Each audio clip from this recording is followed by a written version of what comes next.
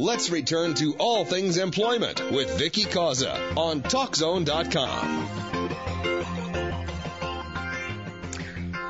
Okay, we're back, and thanks for tuning back in. Again, the phone lines are open. It's 888-463-6748, 888-GO-FOR-IT.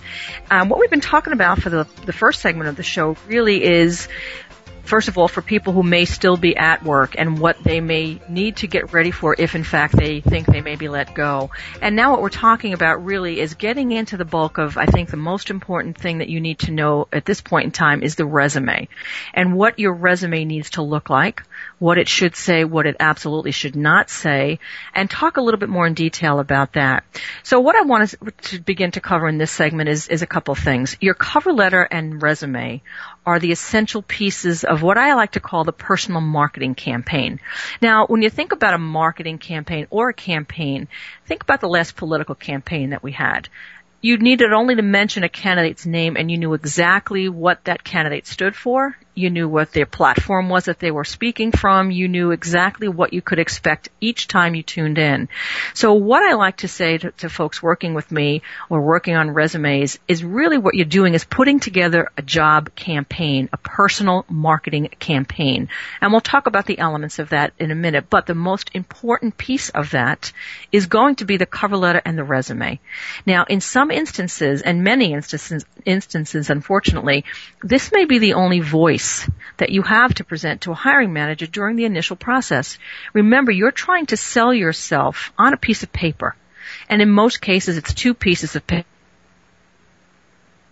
or 3, depending on the letter and what the 2 pages of your resume say. Now, a couple of things to keep in mind. These are tried and true tips for any resume. What I say here, and it may sound contradictory, but it really is not, I say keep it relatively short, okay? You do not have to list every single qualification you have for a given position. Again, the resume is really meant to entice an employer to call for more details. You're whetting their appetite. It's a sales call. It should be written in such a way that you want to leave the reader wanting more and more details about you. So if they look at the piece of paper, they think, wow, if this guy or this gal is this good on paper, I need to get them in here to take a look and talk with them. Now, the new rule is that you don't have to go back further than 10 years experience on your resume. You can summarize that portion of your history in the document further down.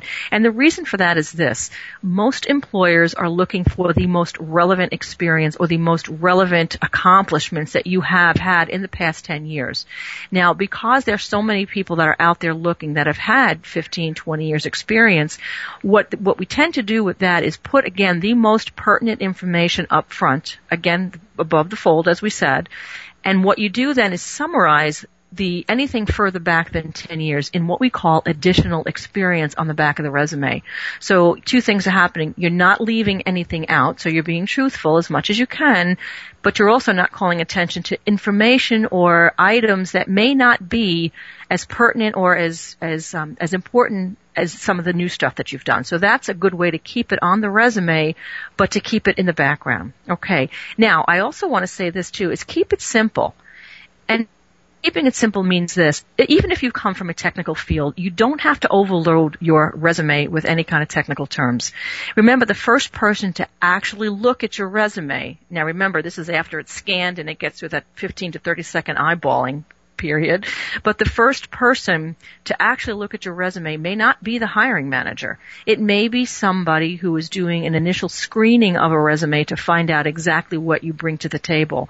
So what we say here is it should be easy for the average person to read. Now, the other thing I'd like to say is this.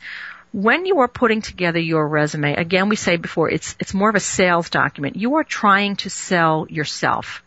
And what you want to do in this document, because it is not a very long document and we're saying not to overload it, you want to kind of think about it in terms of putting it in what we call a sales brochure as opposed to a product manual. Now, when I say that, I mean this.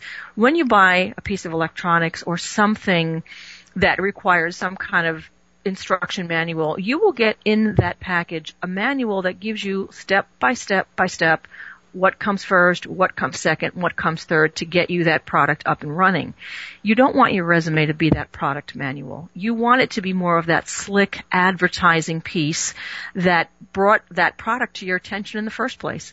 There was something about it, something that really caught your eye, and that's what the resume should do. You should have something compelling about it, as opposed to being just a list of things that you've done or some kind of a product manual. So keep that in mind when you're putting it together. I know we're saying keep it simple and relatively short, but these are some elements you want to keep in mind when you're doing this.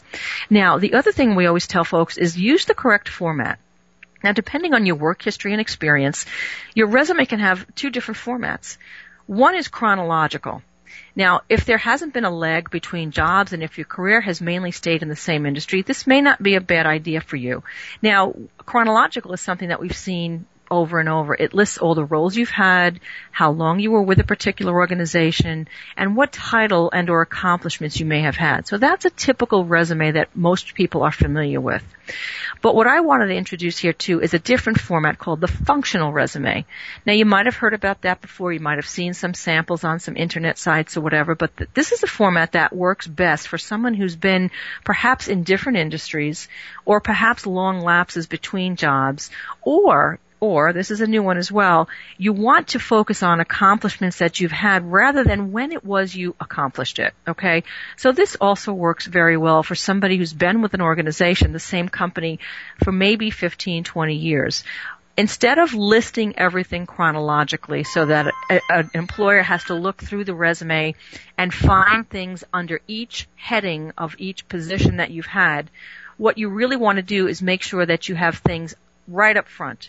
So a functional resume allows you to put things right up front. Okay, so we'll talk a little bit about that more as we get further into these as well.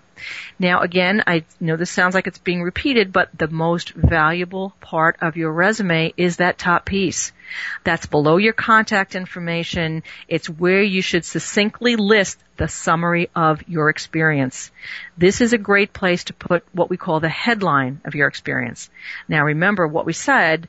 Somebody will look at that resume for 15 to 30 seconds. So this is really where you want their eye to go and you want most of the time spent. Now, let me give you a little tip too on resumes and when you post them to the internet or you post them on any kind of a job board. What I would say is you do not have to, nor should you, include your street address on a resume that you're posting to the internet. Because truly speaking, that resume will get posted and looked at by an awful lot of people for different positions. They don't need to know what street you live on. They do maybe need to know what town you live in or what state you live in. They need a couple of things on a resume. They need 2 points of contact. They need your cell phone number or your home phone number, whichever you prefer, and they need a valid email address. Okay, so make sure that you are not giving them more information than they need. And when I say they, I really mean people who are, could cause damage to you by stealing your identity. All an identity thief really needs is your name, your address, your city and your state, your phone number, and they're in business. So don't make it easy for them. Keep that information private. You do not need to put your street address on an internet posted resume. I would also say that you don't have to put your year of college graduation because, again, you're giving more information out there to people who can do some real damage to you. So stay away from that if you can. And then also a tip on emails. Some people are very creative and quirky with some of their email addresses. This is not the time.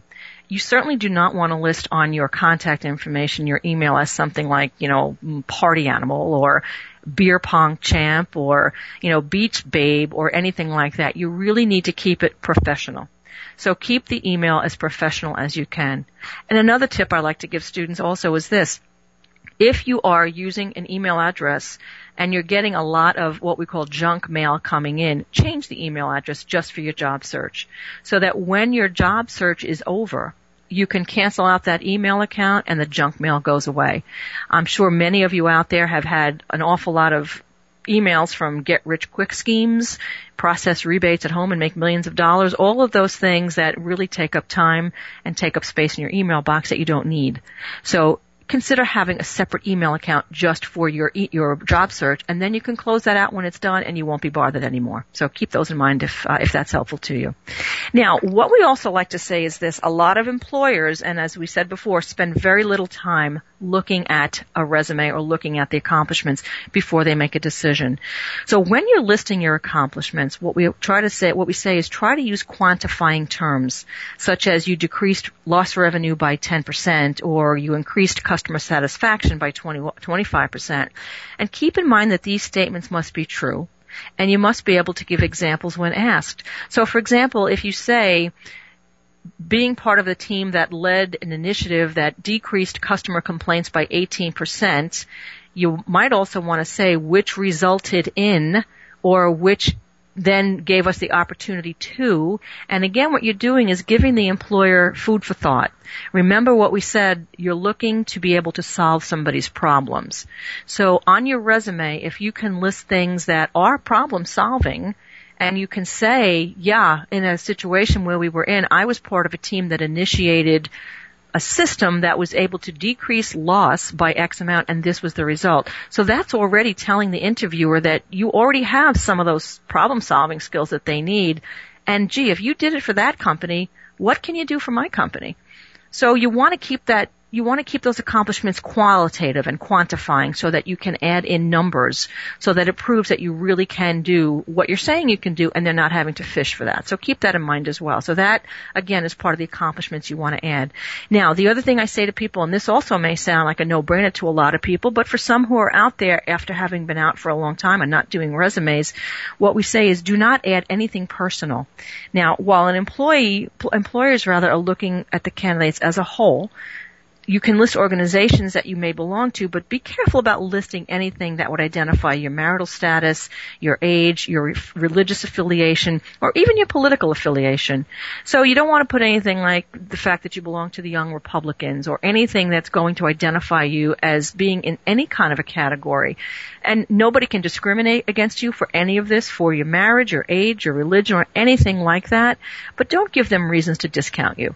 Don't give anybody a reason to look and say, we have enough Democrats here, we're not going to look at this person. So just kind of be careful about what you put there. What I would tell you also, though, is you would absolutely want to include any kind of volunteer information or voluntary associations that you may have, because it shows that you're a good rounded citizen. It shows some community involvement. So if you're a member of the Rotary, if you're a member of your local Chamber of Commerce, if you volunteer at any kind of a well-known type of a situation like a hospital or a school or anything that may just round out your experiences, I would absolutely put that on there. But again, be careful and stay away from anything that's going to identify anything that you may belong to. Okay. Now, again, what we say, they can't use any of these identifiers in the hiring decision, but it just takes up space on the resume that you don't need. Remember, we're really shooting for pertinent, quantifiable, popping type of information to get your resume reviewed. So don't put anything on there that doesn't need to be included, because it's just a waste of time and space, and it doesn't really make the hiring decision, it doesn't really influence it in any way.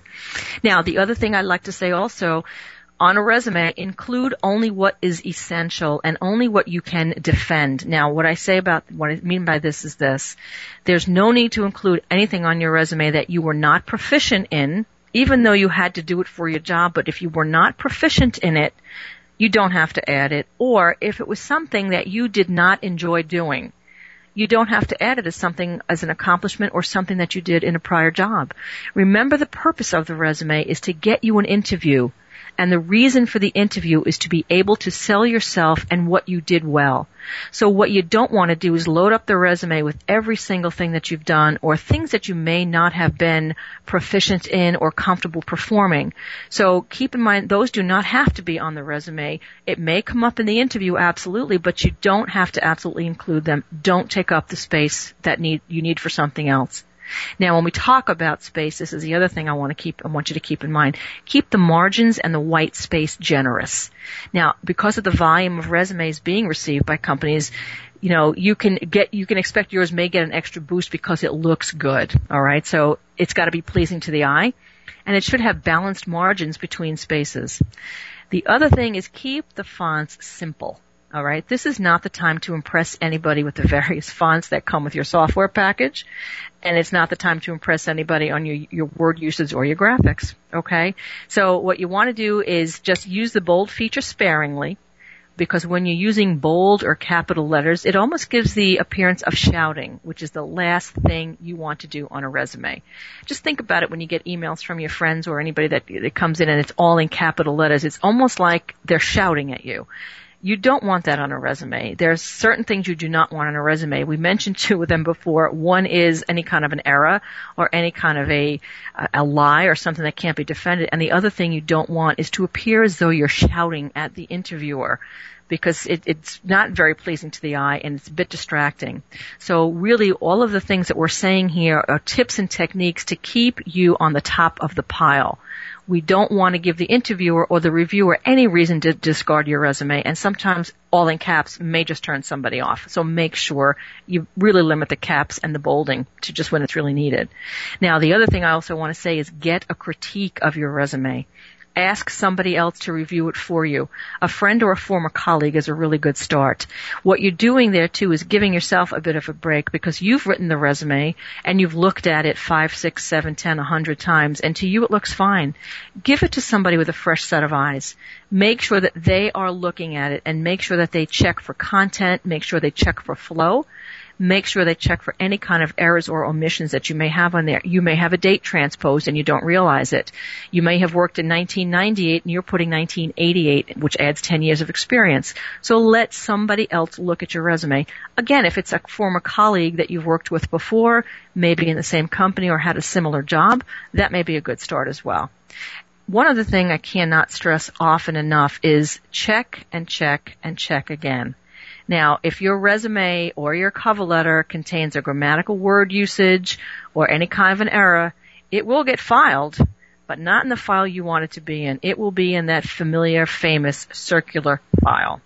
So don't rely solely on spell check. Be sure that you've read and reread everything that you possibly can. Reread, look for information, look for errors. Spell check is a wonderful, wonderful tool, but it only detects blatant spelling errors. Now, let me give you a little example before we go to break. There was a resume that came into our office when I was heading up the HR department, and there was somebody who wanted to tell us that he worked the night shift where he was before. And throughout that entire cover letter and his resume, he talked about the night shift and different shifts that he had worked. Unfortunately, the word he used he thought was shift, but actually in the word shift, the F was left out.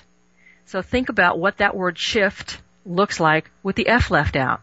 Now, of course, it comes up as a bona fide word in spell check because it is a word, but it's certainly not a word that you want on your resume or any other resume that you may be reviewing. That's why we say check and check and check and check again, so that you're not going to get caught with errors like that. We're going to go into a break right now, but I want to remind you to give us a call at 888-463-6748. That's 888-GO-FOR-IT. We'll be back in a moment.